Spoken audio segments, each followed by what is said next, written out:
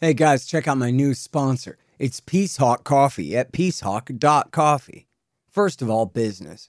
You have to drink coffee in the morning, and you want it to taste good. Well, Peacehawk Coffee is the best from around the world. But then, just as important, Peacehawk Coffee donates at least $1 of every pound sold to worthy foreign aid organizations like Yemen Relief and Reconstruction Foundation. When you buy Peacehawk Coffee, you're not only buying great coffee, you have a chance to support the economies of countries struggling against the effects of war and support private aid foundations doing life-saving work abroad. Sign up for their email list and get yourself some great coffee at peacehawk.coffee.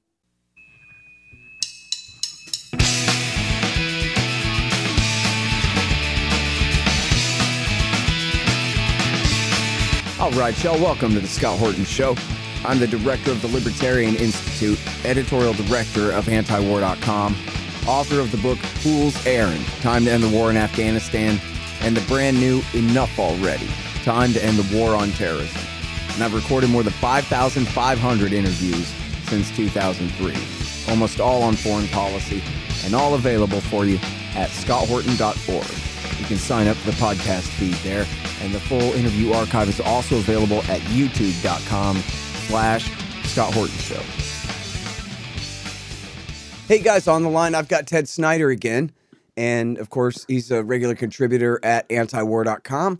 But I just hired him to write for the Libertarian Institute as well. And he's got his first piece is going up today. It'll be up by the time y'all hear this. The Missed Opportunities of the War in Ukraine. Welcome back to the show, Ted. How you doing? I'm doing great. Thanks, Scott. Thanks for having me. And very happy to be writing for the Libertarian Institute. So thank you very much. Great. Well, we're very happy to have you. And I only hope that you don't write so much that you burn yourself out and quit writing in a year. Because, man, you write a lot. Unfortunately, right now, the world just keeps tossing up stories. I wish it wasn't. Right. But it is, yeah. Yeah. I'll tell you. All right, listen, so obviously you've been writing about a ton of stuff, but especially on the war in Ukraine. Mm-hmm. And you got some really great background here in your first piece for the Institute today, the missed opportunities of the war in Ukraine.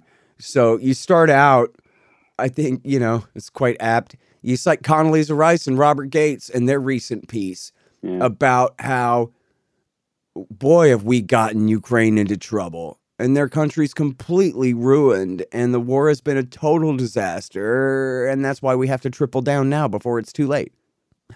Yeah, I mean, they made the right observations and the wrong conclusion. Scott, it's like this is like what's so sad about the war in Ukraine is that it's devastating Ukraine, one, and two is that it didn't have to happen, and that's sort of the tragedy. But I mean, Gates and Rice write this piece for the Washington Post, and they kind of summarize by saying that the economy's in shambles, that millions of people have fled, that infrastructure is being destroyed, and that a lot of the most valuable land in terms of like agriculture and especially industry and mineral wealth is in the hands of Russia. So it's like it's a destroy, and they don't even go into enough of the details.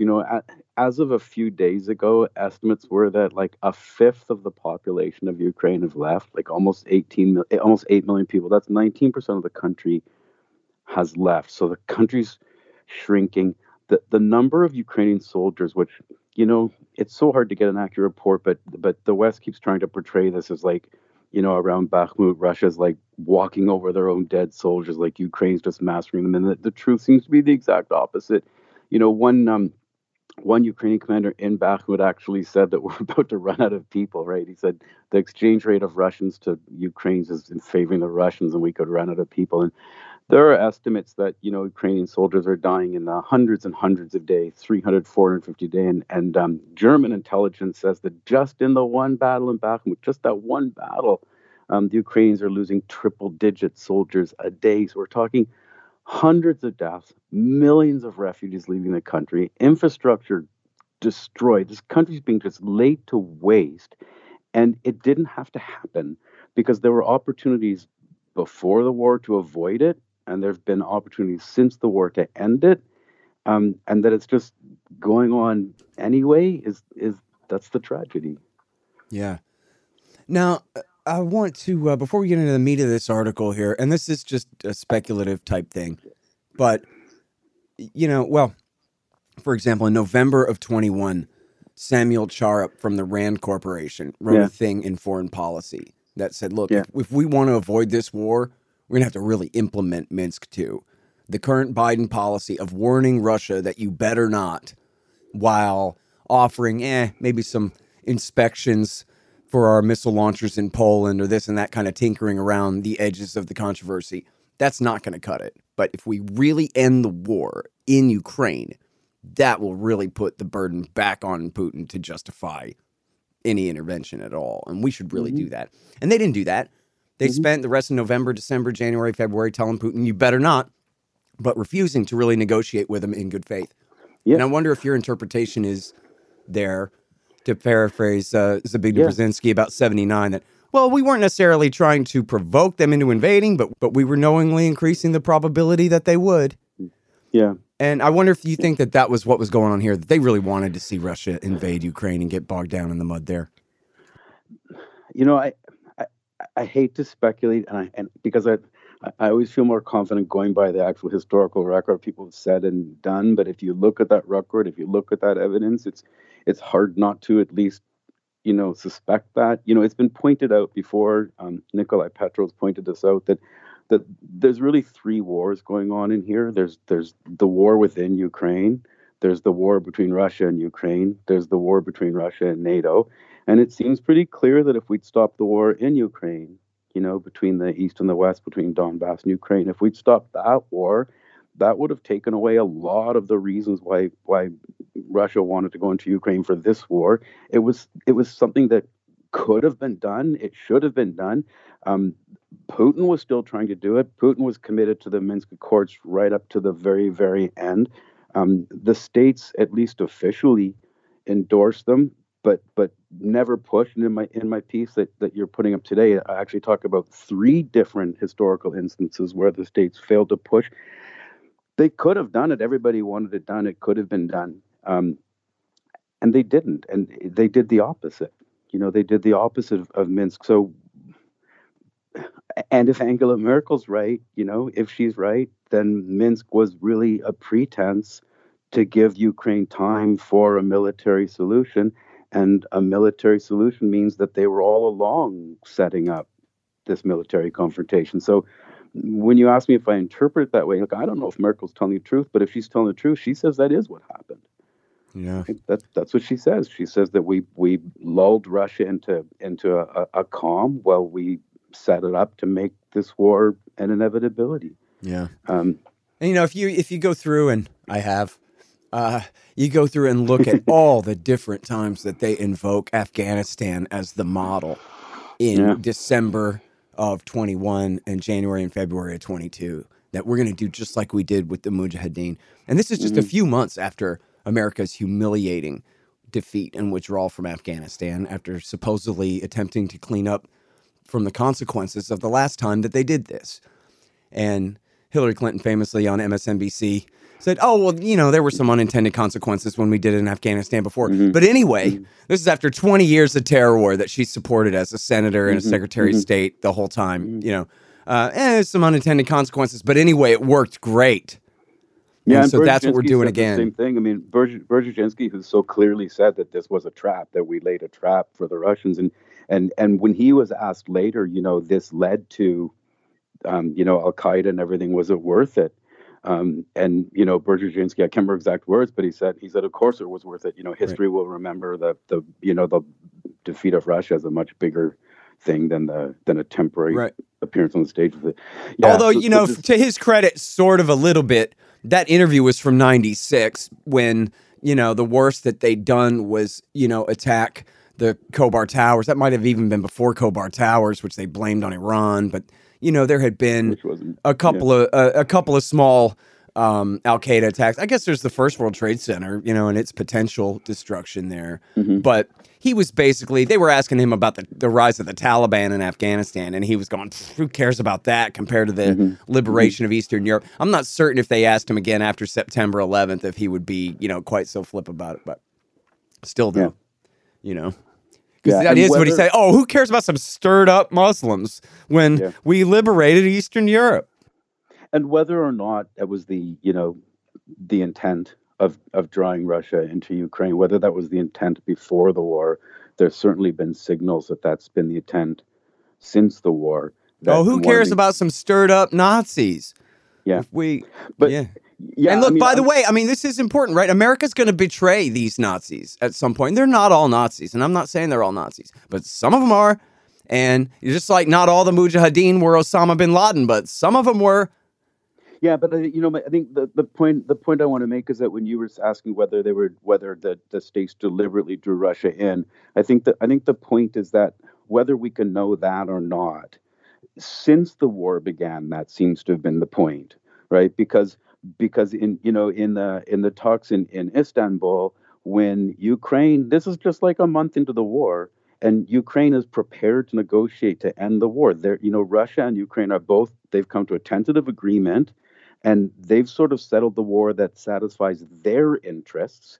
But at this point, the States and UK step in and they say, no, this is bigger than Ukraine. That's a quote. This is bigger than Ukraine. This is bigger than your interests. We need you to go on fighting for US interests. And at that point, Scott, I think US has to some extent own this war. They become as responsible for the war as anyone because Ukraine and Russia were ready to end Ukraine and Russia's war. And the States says, no, you got to fight on for our interests, which Austin says is weakening Russia. So at this point, I think you can say whether the States intended before the war to draw Russia in to weaken them, by March of 2022, this is now a war with the U.S. intent to use Ukraine to weaken Russia. Mm-hmm.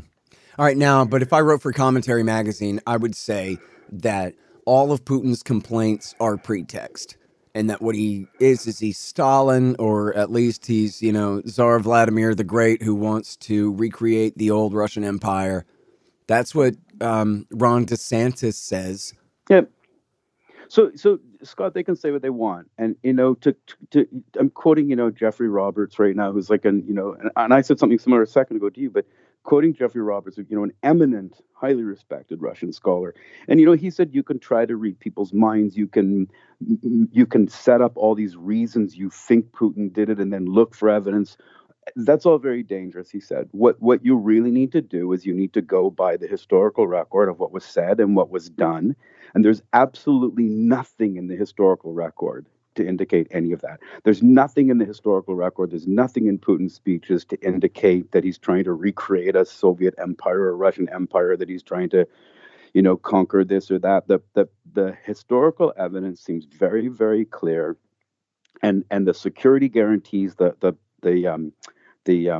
security requests that he sent to the States just before the war and to NATO before make it very, very clear that what Russia kept saying is we don't want A, Ukraine in NATO, B, we don't want NATO in Ukraine, meaning even if Ukraine doesn't join NATO, you can't load Ukraine up with NATO weapons and NATO infrastructure. So we don't want Ukraine in NATO, we don't want NATO in Ukraine, and we need to settle the Minsk Accords. There were other things about where weapons can be and stuff, but this is consistently, those three things have been consistently what Russia's been saying. And it's even a mistake to say Putin. It's not Putin. It goes long back before Putin that Russian leaders were saying Ukraine can't join NATO and NATO can't be in Ukraine. Minsk starts later, so of course that's Putin. But this is a long Russian thing, and DeSantis can say what he wants. People can say what they want, but there's nothing in the historical record that provides evidence for those claims. Even Michael McFaul, after Putin took Crimea, Obama to Jeffrey Goldberg said, "Come on, he's reacting to what we just did." He didn't have, this isn't part of some grand plan. In fact, he wasn't even going to do it. And then he changed his mind and did it. And McFaul admitted the same thing that, and McFaul, for people who aren't familiar, is the former ambassador to Russia and an absolute hawk and smears Putin with bad motives, no matter what, on all the time, no matter what. Yeah. But even he just said, come on, all this stuff about he's trying to recreate former glory of this and that. That's not true. He's reacting to what we're doing to him. That's all. Look, it's nonsense. And there's I wish I had the memory to quote dates and numbers to you, I don't, but there's a very long history of referendums in Crimea and in the Donbass that indicate that Crimeans wanted to either have autonomy within Ukraine or to be part of Russia. There were referendums in the Donbass in 2014 where Putin had to discourage them from having a referendum on joining Russia and to limit it to just autonomy because he didn't want them in Russia, right? The Donbass was very valuable to Putin as being part of Ukraine. I mean, it gave him a Russian voice. It gave him a a sort of proxy vote in the Ukraine. It kept them out of NATO. It did a whole bunch of stuff, and Putin was discouraging the Donbass from joining Russia, and he had opportunity before that. In Crimea, Putin was actually resisting these things. Crimea was a reaction to the coup in 2014 that he seems to have decided very quickly and took Crimea very easily. An enormous majority of Crimeans wanted to rejoin Russia. But also in the Donbass. This has not been a long-term plan to take the Donbass. Don't forget, in 2014, when Putin annexed Crimea, he was acting under authority by the Russian parliament to use military force, not in Crimea, but in Ukraine. And he didn't. He could have taken the Donbass then. It would have been easy. Militarily, he could have taken the Donbass easily. He had a Donbass population that wanted to join Russia. He had a Donbass population that was being persecuted by Ukrainian nationalists. So here you've got an ability to take the Donbass, a reason to take the Donbass, and a Donbass that wants you to take it. That was 2014. For 8 years, he didn't take it. Right? He didn't want to take. This was not a long-term plan. These were reactions, and the Russian hardliners have been incredibly critical of Putin for not taking the Donbass in 2014. They say you could have avoided all of this if when you took the Crimea, you took the Donbass. You never should have trusted the Germans and the French. Putin said, "I trust the Germans and the French to implement Minsk, and I really think we can resolve this by having the Donbass become autonomous with Russia, autonomous within Ukraine, a non-military solution. We can trust the Germans and the French." And now those hardliners are saying to Putin, "You were a naive fool for trusting the Germans and the French." And now Merkel even admits it. So these were not long-term plans. This was Putin responding to what he saw as Western encroaches upon Russia by NATO spreading and by changing Ukraine, by pulling Ukraine into the Western sphere through a coup that took out a sympathetic to Russia government and put in a sympathetic to America government or to the West government. So these were responses, not long-term plans. These were what Putin would argue were defensive responses to the exact two kinds of encroachments that we've been begging you not to do since the end of the Cold War. And that's expand NATO to Ukraine and pull Ukraine into the Western sphere. So, that's the historical record. Not that this is a long-term plan of Putin's a lifelong dream to reinvent empire. There's no evidence for that. Oh, and I got some work for you, Ted. I don't know if you saw this, but Tom Blanton, and I forget the co-author's name there at the National Security Archive at George Washington University, they just posted some new documents. The other day, I saw that guy, Ken Rothrock, the Russia reporter, post them. And they're talking about, it's 1990, and Gorbachev is talking about the very sensitive situation of the ethnic Russians being left behind in Ukraine and how we need to have a comprehensive deal explaining exactly what everybody's rights and responsibilities are so that this doesn't turn into a major problem, et cetera, like that. Brand new out. I hadn't had time to really dig into it, but no, I didn't even know about that. Yep. I haven't seen that. Yeah. Sorry, hang on just 1 second. Hey, y'all, Scott Horton here for Tennessee Hot Sauce Company. Man, this stuff is so good. They got all different flavors. Garlic habanero, honey habanero, pineapple habanero, poblano jalapeno, and the blood orange ghost. They're all so good, I swear. And for a limited time, Tennessee Hot Sauce Company is featuring official Scott Horton Hotter Than the Sun thermonuclear hot sauce. It's full of Carolina Reapers, scorpion peppers, Dr. Pepper, hydrogen isotopes, and all kinds of things that'll burn your tongue clean off. Seriously, it's really good. Get yourself a hot sauce subscription. Spend $40 or more and use promo code SCOTT to get a free bottle of Hotter Than the Sun hot sauce. That's tnhotsauceco.com. Hey, y'all got to check out these awesome busts of our hero, the great Ron Paul. They're made by the renowned sculptor Rick Casali. They're 13 inches tall, hand-painted bronze resin based on Casali's brilliant original.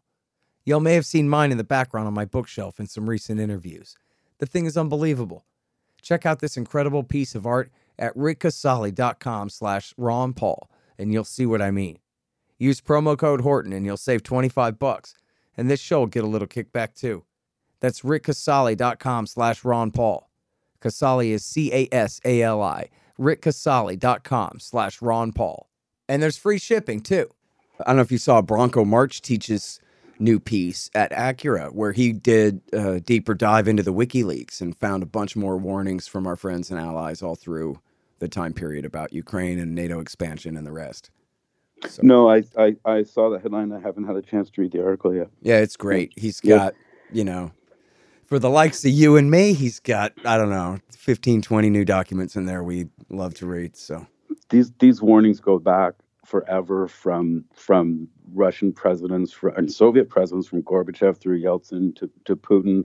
They go back to Western leaders warning the states, Germany and England and France warning states. They go back to American officials warning the states about NATO expansion. And then there's a whole subspecies of warnings that they don't talk about NATO expansion, but talk particularly about Ukraine being the red line, that even if you do expand, you can't expand, to Ukraine. These were not secrets, that this was provocative, and Putin.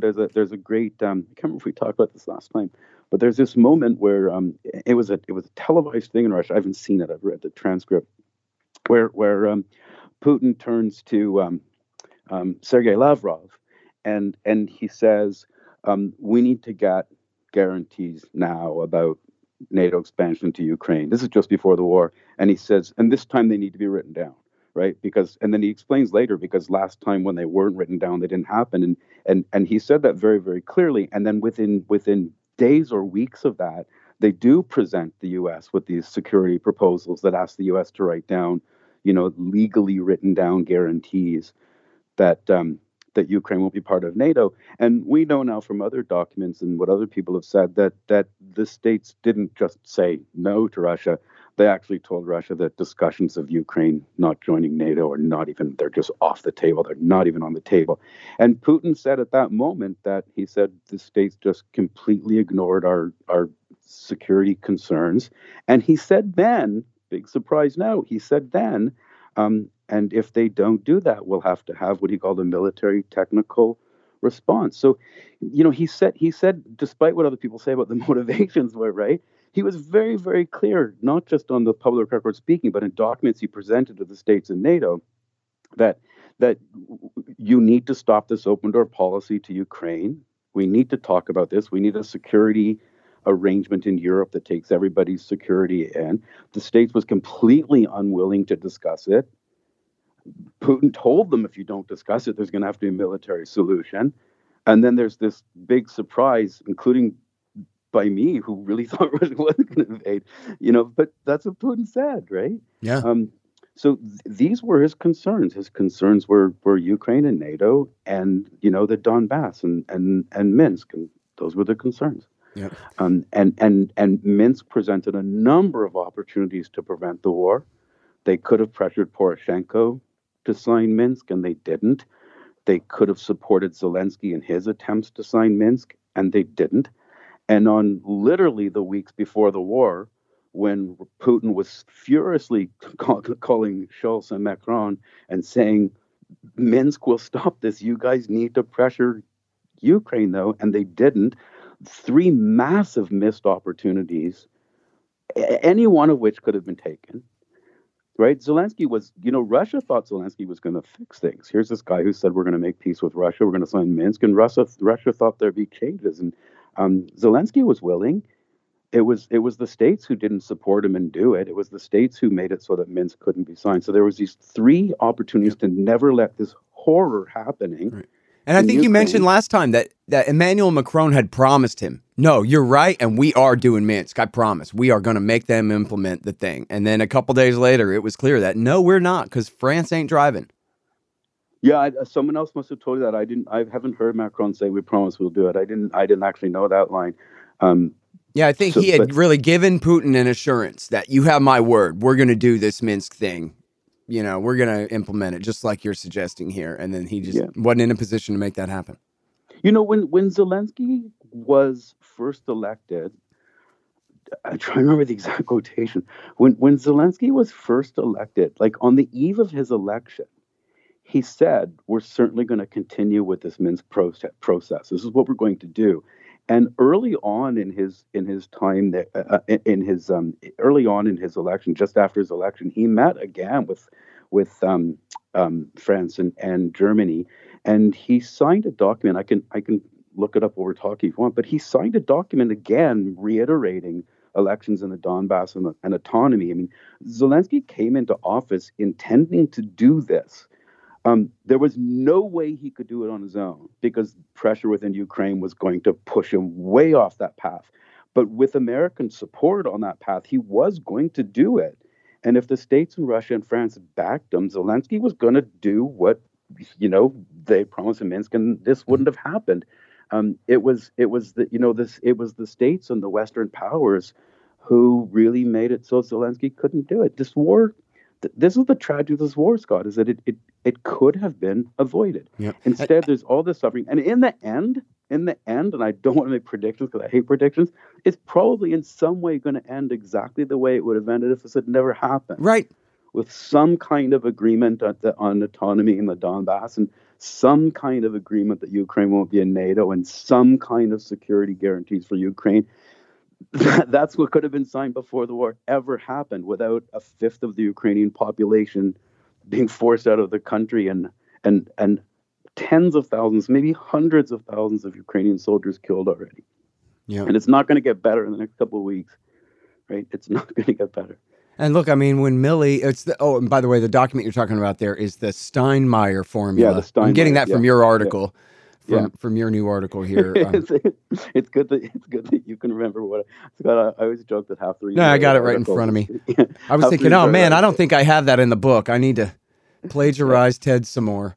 Make sure I'm stealing your link at least, But this is Zelensky early on in his presidency saying, "We'll do it." Yep.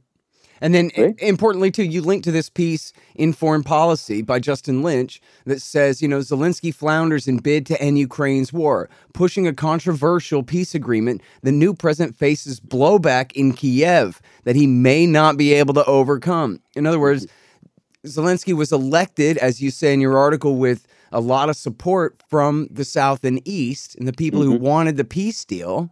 He's a Russian speaker. He's only just learned Ukrainian in the last couple of years. I forgot exactly how far east he's from, but still. But then in the capital city, you got Right Sector and C-14 crawling around. And when they threaten to kill and or just overthrow the government in Kiev, as the New York Times has admitted, that is not an idle threat. These men have proven they have the ability to, certainly overthrow the government. They've done it before. Yeah, and this was not. This was a small percentage of people in the Ukraine with an inordinate amount of power and the ability to act on that power, and that power got elevated after the coup in 2014, and Poroshenko already knew that the Minsk Accords would face huge pressure from Ukraine. I don't think he says he knew it would never happen. He's one of those who says it was a fake because of that pressure. And that pressure intensified for Zelensky because Poroshenko was, pre 2014, and he didn't have to face the stronger, Right Sector and the other kind of nationalist parties. And so Zelensky really had to face this, and he faced enormous pressure, as we've talked about before, possibly mortal pressure. And, Stephen Cohen and others have pointed out that Zelensky was never going to be able to implement the Minsk Accords without U.S. support. But he could have with U.S. support. And the U.S. knew that, and Germany knew that, and France knew that, and they did nothing. And so they allowed that situation to get worse and worse and worse. And the states was actually at times angry with Europe for wanting to support Donbass autonomy. We're actually pushing further even then for Ukraine to take all the territory back. So these are not new things. They're things that the states have been doing that Putin's been watching and getting increasingly concerned about over the years. And finally, I think it was the Russian ambassador to Washington that it said at one point that everything we've tried has been rejected. We're getting backed and backed and backed into a corner. Mm-hmm. And this is the time when Putin says to the states with these security proposals, we need to resolve this, and I think we can. Right? I think this can be resolved by Minsk. We need some kind of security guarantees on Ukraine and NATO. And the states won't even talk about it. They knew what would happen if they didn't talk about it. Right. They had the three opportunities with Minsk to not let it happen. Then once the war does start, there's still opportunities to stop it. Like on the eve of the war, you've got what we just talked about: Putin presenting the states with security options that easily could have prevented the war, even if they hadn't agreed to everything, to start talking. And then you've got we talked about before, which to me is like, this doesn't get talked about enough. This is really the most upsetting one to me, is the Istanbul negotiations, where you've actually got Ukraine and Russia. They actually have a tentative agreement. Right. Even the most hostile people to Russia say there was a tentative agreement. So there's a settlement within reach, and the states and the UK fly in and they bust it up.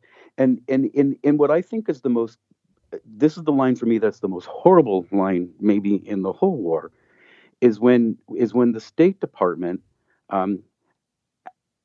actually says this is a war that's in many ways bigger than Russia. It's bigger than Ukraine. So Russia and Ukraine are ready to stop the war on Russia and Ukraine's terms.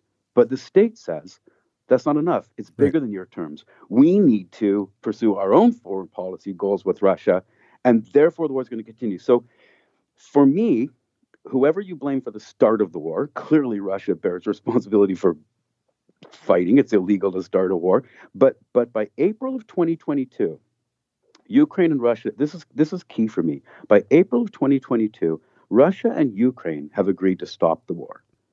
It's the United States and the UK that says, no, you have to keep fighting for our goals. So if Russia started the war in February, it's ready to end by April. Now we're fighting a war because the States says we want a war. So after April, the U.S. bears at the very least co-responsibility for the war. So, Scott, that was the next huge chance they could have stopped the war, was in the talks in Istanbul, when the two warring sides were ready to stop the war. And then the last one is just within the last few days, when Western militaries start to think that the war's reached this inflection point, and inflection point means that Ukraine's reached the apex. They've taken the land they can take. And concerns amongst Western military analysts that seem to be very much bearing out right now, that if the war goes on longer than this, not only will Ukraine not retake more land, but Russia will probably start taking land. And so remember, it was at the beginning of November, back a few months ago, that Chairman of the Joint Chiefs of Staff, Milley, said, listen, you guys did a great job taking back Kherson City there. Let's quit while you're behind, but only so far behind. But there was he didn't say this, but I sure inferred that he meant to say, you guys are losing Mariupol. Never mind just, the Donbass. You're losing that area of Zaporozhye, Oblast too, in that so-called land bridge between Donetsk and Crimea. But hey, you know what? You could have not listened to us and signed the peace deal a year ago, right? But he's presumably speaking for the rest of the chiefs there. And then you got Antony Blinken puts a story in the New York Times saying that no, he disagrees with the military guys. They don't know what they're talking about. He thinks they should push their luck further until they're in a better position of strength, which is, I guess, what this tanks and Crimea talk is about. Yeah. And yet, how transparent is it when they admit that, well, look, we're just doing this for the public relations, so it looks like we're in a stronger position so we can negotiate. You give away your whole advantage when you put that in the newspaper, Yeah, and Scott, look, Biden wrote this in the New York Times too in his op-ed piece in the New York Times, and they've said consistently since then that our goal is to put Ukraine in the strongest position possible on the battlefield, to put them in the strongest position possible at the negotiating table. So, if in November we've reached an inflection point where Ukraine is now at the strongest point on the battlefield, then if you're telling the truth, now's the time for negotiations, right? But they pressure them not to go to negotiations. They're at a fork in the road now. Ukraine's gone as far as they can with the weapons they've got. So negotiate or give them bigger weapons. And they chose to give them bigger weapons. And for me, that's the sixth missed opportunity. There was this moment at this inflection point where you've put Ukraine at the strongest position on the battlefield. They're now at the strongest position on the negotiating table. Negotiate. And they missed that opportunity and they chose to escalate again. And that's the sixth lost opportunity. By the way, most of those weapons aren't going to get there in time to have any relevance in this war. So pushing them past that inflection point is going to mean what? It's going to mean that thousands more Ukrainian soldiers are going to get killed in Bakhmut over the next few days. From everything I read, Russia will probably take Bakhmut in the next few days. That leads to the possibility, I'm not a military analyst, but that leads to the possibility of tens of thousands of Ukrainian troops being surrounded by Russian troops. It means that the Ukraine can no longer supply their troops in that part of the Donbass. It gives Russia the chance to take more of the Donbass. For Ukraine, this is a disaster while America pursues their policies against Russia. Yeah. And the sixth and the last sort of vile missed opportunity so far was that we really were at that moment the state said it's time to negotiate. And instead of negotiating, they just pushed the war on more. Yep. Well, I think there's a real question to this day about what the radical right would do to Zelensky if he did try to make a deal here. They said before that they'd kill him. I don't know why they would change their mind about that. I mean, if the Ukrainian military as a major organized force is smashed and the Russians just take what they want and Zelensky signs on the bottom line, these 4 oblasts belong to you now, the Nazis aren't going to accept that. They may or may not kill him, but they're going to keep waging an insurgency of some kind or another against the Russians. Yeah. And then at that point, there's not going to be a Ukrainian military to rein them in. Not that they ever were able to before, I guess. Yeah, and I don't know enough about this to speak much about it, but what is Zelensky's out now? If he continues to fight, more and more Ukrainians are going to kill. The infrastructure is going to get more and more devastated. The worst part of the war is still to come for Ukraine, right? So if he keeps going, Ukraine is devastated. At some point, does that affect his popularity? If he doesn't and he signs the agreement, as you said, he faces the same force from the right as before, but worse now, because now you've got the rest of the country saying, what? You put us through all of this just to do what you were going to do then. It's difficult. It's difficult to know how Zelensky gets out of the position that the Americans have helped to put him in. It's scary. Give me just a minute here. At the Libertarian Institute, we publish books, real good ones. So far, we've got Will Grigg's No Quarter, Sheldon Richman's Coming to Palestine, and What Social Animals Owe to Each Other, and 4 of mine, Fool's Errand, Enough Already, The Great Ron Paul, and my brand new one, Hotter Than the Sun, Time to Abolish Nuclear Weapons. And I'm happy to announce that we've just published our managing editor Keith Knight's first one, The Voluntarist Handbook, an excellent collection of essays by the world's greatest libertarian thinkers and writers, including me. Check them all out at libertarianinstitute.org/books. And for a limited time, signed copies of Enough Already and Hotter Than the Sun are available at scotthorton.org/books. Hey guys, I had some wasps in my house, so I shot them to death with my trusty Bug Assault 3.0 model with the improved salt reservoir and bar safety.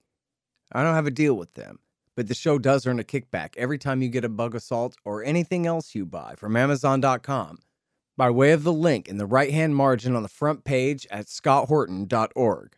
So keep that in mind. And don't worry about the mess. Your wife will clean it up. All right, so I wanted to go back to a point that you made before about Putin's security proposals and all of that. one of the things that I just find this entertaining in a way, I guess, is and this is because I guess maybe I'm very middle-aged right now and I don't want to admit it, so I keep insisting to myself that 1997 was just yesterday. But according to our media, it's ancient history. 1997 was the year after 1897, and nothing that happened then matters or could possibly matter. And Putin obviously is a dishonest guy or a crazy guy that he would even bring up an agreement from 1997 at all. Who could imagine that an agreement from 1997 would still be valid in any way? Don't you know? America's word doesn't last that long. Which agreement do you mean? And it's the Founding Act. It's the Founding Act for the NATO-Russia Council. And the promise that America would not move military forces into Eastern Europe. And they got it in writing, but it's just an assurance, not an agreement and not a treaty a thing. And I just found this great quote. Oh, I'm sorry, go ahead. No, go ahead. Well, I just found this great quote from Bill Clinton here. And this is Bill Clinton for you. No one will be surprised to hear this from him. He says, what the Russians get out of this great deal we're offering them is a chance to sit in the same room with NATO and join us whenever we all agree to do something. But they don't have any ability to stop us from doing something that they don't agree with. They can register their disapproval by walking out of the room. And for their second big benefit, they get our promise that we're not going to put our military stuff into their former allies, who are now going to be our allies, unless we happen to wake up one morning and decide to change our mind. Yeah, decide to change our mind. If you look back at the Founding Act, Scott, and again, I wish I had the memory to just bring the words up to my brain now. I don't.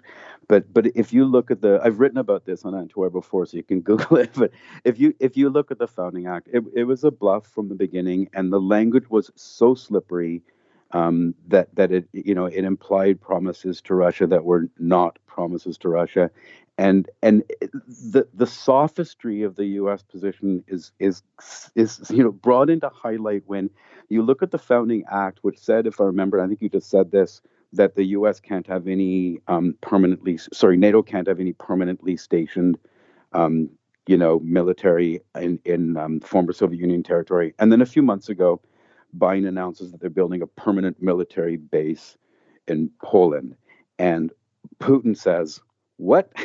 Founding Act, no permanent military. And what the state says, and this isn't Clinton, although it's such Clinton-like language, right? What the state says is that this is not a permanent military base because the soldiers will be cycling through it. They won't be permanent. As if that's not the case of every military base in the history of the world, right? That what makes it, the base is permanent, but it doesn't count because the soldiers aren't there eternally. We cycle them. This is just total sophistry. And, Putin's a lawyer. Putin knows the law. He likes legalese. And when you take the broken verbal promises of NATO expansion after the Cold War, and then you get the twisting out of the written promises of things like the Founding Act, this is why Putin said this time, it doesn't matter if you tell us Ukraine's not in the near future. It doesn't matter what you tell us, right? This time we need it in legally binding language.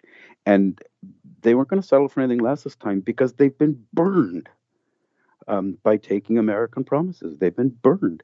And that's why these security proposals that Putin brought was this time he said, these have to be in writing. We need to put in writing that Ukraine won't be a member of NATO, that we won't have a hostile alliance right on our border. And don't tell me it's not a hostile alliance, right? What does it mean when you bring every single country into a military alliance except us and then butt it right up to our border, right? How could you interpret that as anything but hostile? And so we need written security guarantees. And when you tell us it's not even on the table, then there'll be a military solution. And then don't act surprised when there's a military solution. And I'm not saying it's right to have a military solution. I'm a pacifist. I don't think it's right to ever have a military solution. But don't act surprised. Yeah. Well, and I think it's important, too, that this is not just coming from the Ron Paulians and the Ted Snyders and the critics of the world. I mean, I'm writing a book about this right now. And there's 1,000 quotes from all the most powerful and well-informed and influential people in the foreign policy blob saying that exact same thing. Boy, we're just moving the dividing line.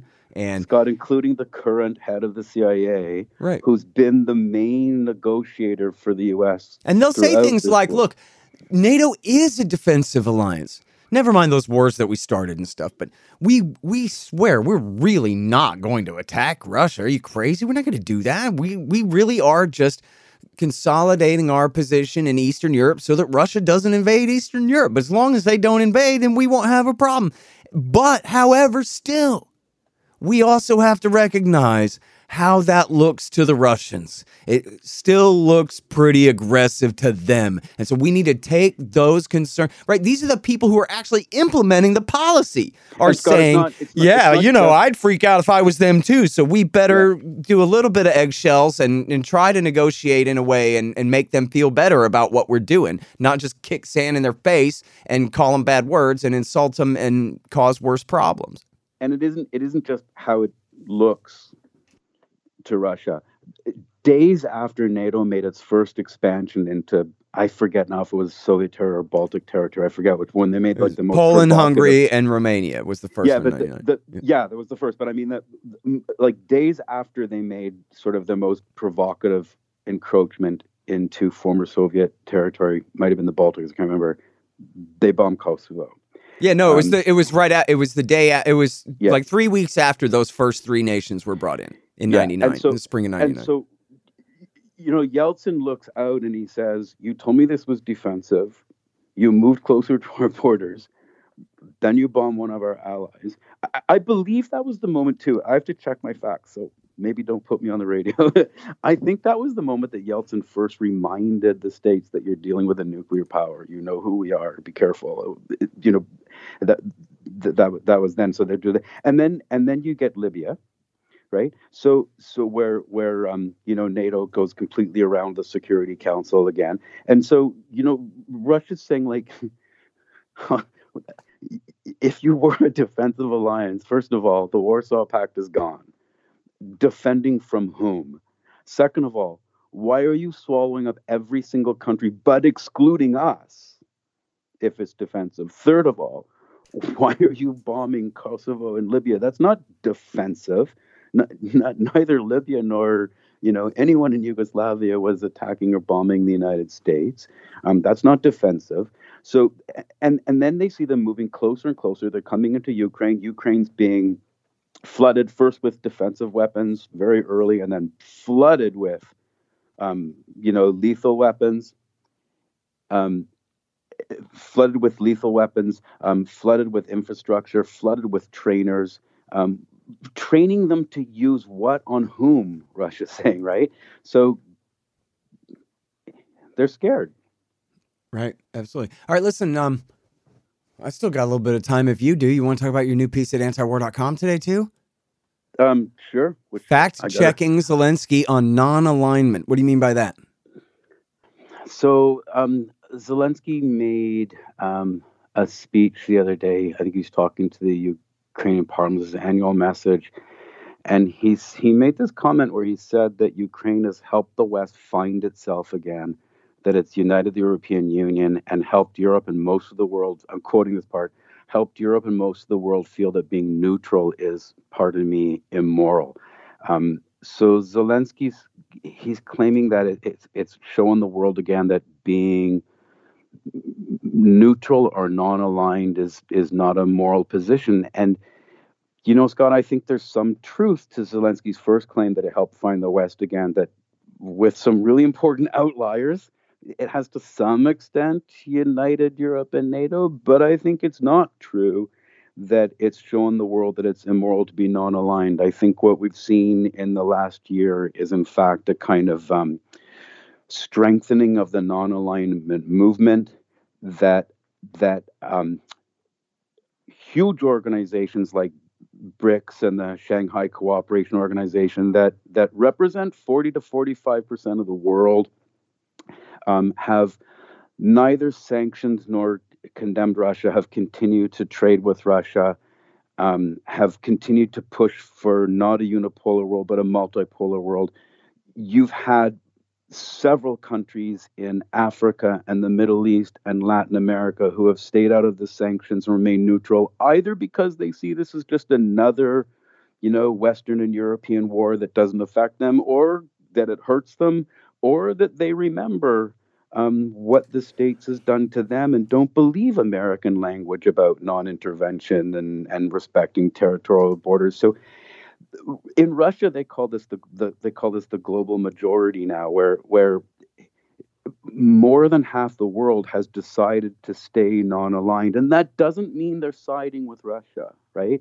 It means that they're not siding with Russia or the States and looking out for their own interests. And you get countries like Saudi Arabia who have this kind of mantra now, which is, yes, we're strategic partners of the United States, but we're strategic partners of China too, or we're partners of Russia too, and we need to look out for our own interests and not getting drawn into this. And I think you're seeing actually a massive growth of the non-aligned movement. And so I think although Zelensky's talking about non-alignment becoming immoral now, I think in some ways this war has given an impetus to the non-aligned movement.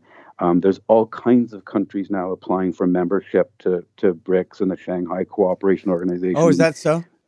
Yeah, there's tons of countries. I mean, Iran just got into the SCO, and Indonesia and Saudi Arabia and all kinds of countries applying for membership for these bodies.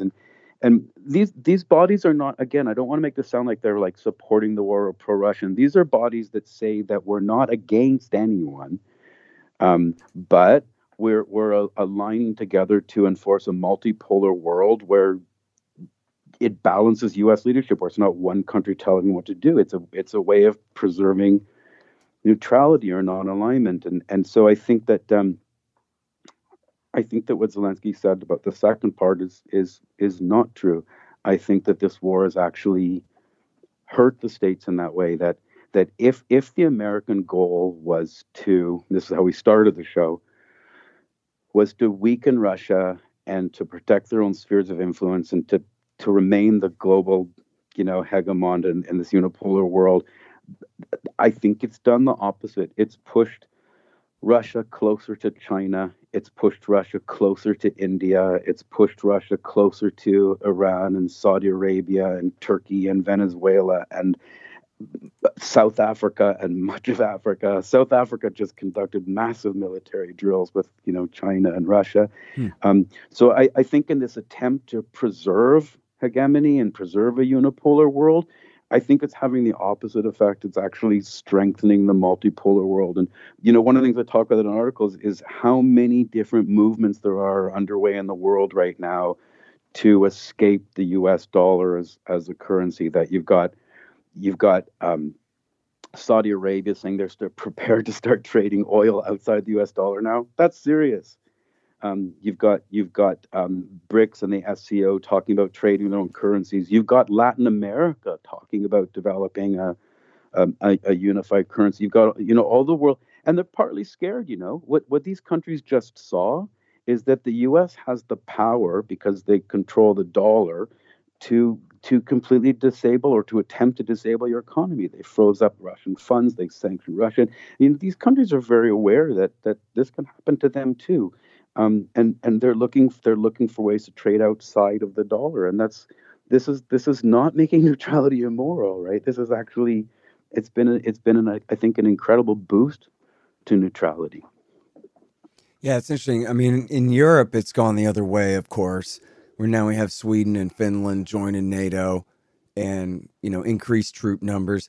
Any argument that, man, we should disband NATO and get the hell out of there, or get rid of the organization, just turn it into simply a treaty that, call us if you need us, but we're going home for now, kind of thing. Well, Scott, anything like that. That's off the table for years and years and years in the future now, You're right, but I think even within Europe, you've got France and Germany, for example, insisting that we need to resolve this war by taking seriously Russia's concerns about Ukraine and NATO, by looking at security arrangements that. This is what Macron and Scholz are saying, like word for word, that we need to have security arrangements that take into account, Russians' core needs. So even within Europe, although there's a sort of tightening of Europe, there's still like the two biggest countries in the EU who are outliers with the States and saying, no, we need to start talking to Russia now about taking their security concerns seriously. And I think it was Macron that said, that specified Ukraine and NATO. And, Scholz was saying we need to look at ways very quickly to reintegrate Russia into the community after the war. So even in Europe, on the sort of NATO agreement and superficial agreement, there are divides here, right? That there are countries that are going well beyond what the U.S. wants to negotiate with Russia. Yeah. Well, right after the war started, Doug McGregor, in unfortunately a prediction that didn't come true, said that, well, the Germans are going to step in here and demand an end to this before too long, just like they had done with Minsk 1 and 2. Mm-hmm. That, come on, man, we can't. It's fine from over here in North America. You can, it's like Carlin said, playing with toys in the sand or whatever. This is all abstract fun from here. But for Germany, this war in Ukraine carries real consequences, and for decades. And I mean, they're, first of all, with refugees and all of that, but their relationship with Russia going forward here and all of these things, they have so much more at stake. But I guess that, their country, their government is just so under the thumb of the United States. They just don't have the independence. Well, Scott, this has always been the problem, because if you go back to 2008 at the famous, NATO Bucharest summit in 2008, when George Bush comes in and says, let's bring Ukraine into NATO, all the way back then, it was Germany and France that said no. And the only reason why Ukraine didn't get, NATO ascension in 2008 is because through a really weird and misunderstood negotiation, they managed to water down the language to a promise that they join or not. So Germany and France have always been kind of outliers in this, and they still are. And this is why Macron is still saying to Bush, he didn't really make it into the American media after Macron met with Bush, the American media, about how they all agreed. And then just before he leaves the country, he gives an interview on French TV, and he says straight up, we need to start negotiating, taking, Russia's security concerns seriously. And he called them legitimate. I can't remember exact wording, but he called them, legitimate security concerns. Yeah. And then again, they couldn't stop Bush from announcing that, well, we're going to bring them in someday. We're not giving them an action plan, but we're promising one soon. There's reports that Condoleezza Rice and some of the Eastern European members of NATO, that some of these people kind of huddled and talked about, what are we going to do about, Bush saying we want to bring Ukraine into NATO now. And there's reports that Germany and France actually wanted something much stronger, that they really wanted to not do it, and that almost somehow in some kind of accidental way that Angela Merkel never figured out, this kind of line came out about the promise. And at that point, one official, I forget if it was a European or American official, again, my memory's gone, turned to somebody and said, did we just put Ukraine in NATO? Right? I think Germany and France wanted a much weaker statement in 2008, and it's not entirely even clear. I've heard language be blamed. I've heard that they didn't have their interpreters there, and they were all trying to mumble in like half Russian, but I don't know. But Germany and France didn't want Ukraine in NATO in 2008. And they're still expressing that concern now that we need to negotiate this. So remember, the States is saying that this is not on the table. We don't negotiate Ukraine and NATO. And Macron saying, no, we have to exactly negotiate Russian security concerns and talk about Ukraine and NATO. Yeah. All right, man. Well, I got to read up on Fast and Furious and the CIA in Mexico for my next interview. But this is always fun. This was great. Fun. This always is fun. I love talking to you and reading your great stuff, Ted. Thanks, Scott. It was great talking to you. All right, you guys. That is Ted Snyder, of course, regular contributor at antiwar.com and now also at the Libertarian Institute as well. Check out his brand new one. His first one at the Institute is called The Missed Opportunities of the War in Ukraine. And at antiwar.com today, fact-checking Zelensky on non-alignment. The Scott Horton Show, Anti-War Radio, can be heard on KPFK 90.7 FM in LA, APSradio.com, antiwar.com, scotthorton.org, and libertarianinstitute.org.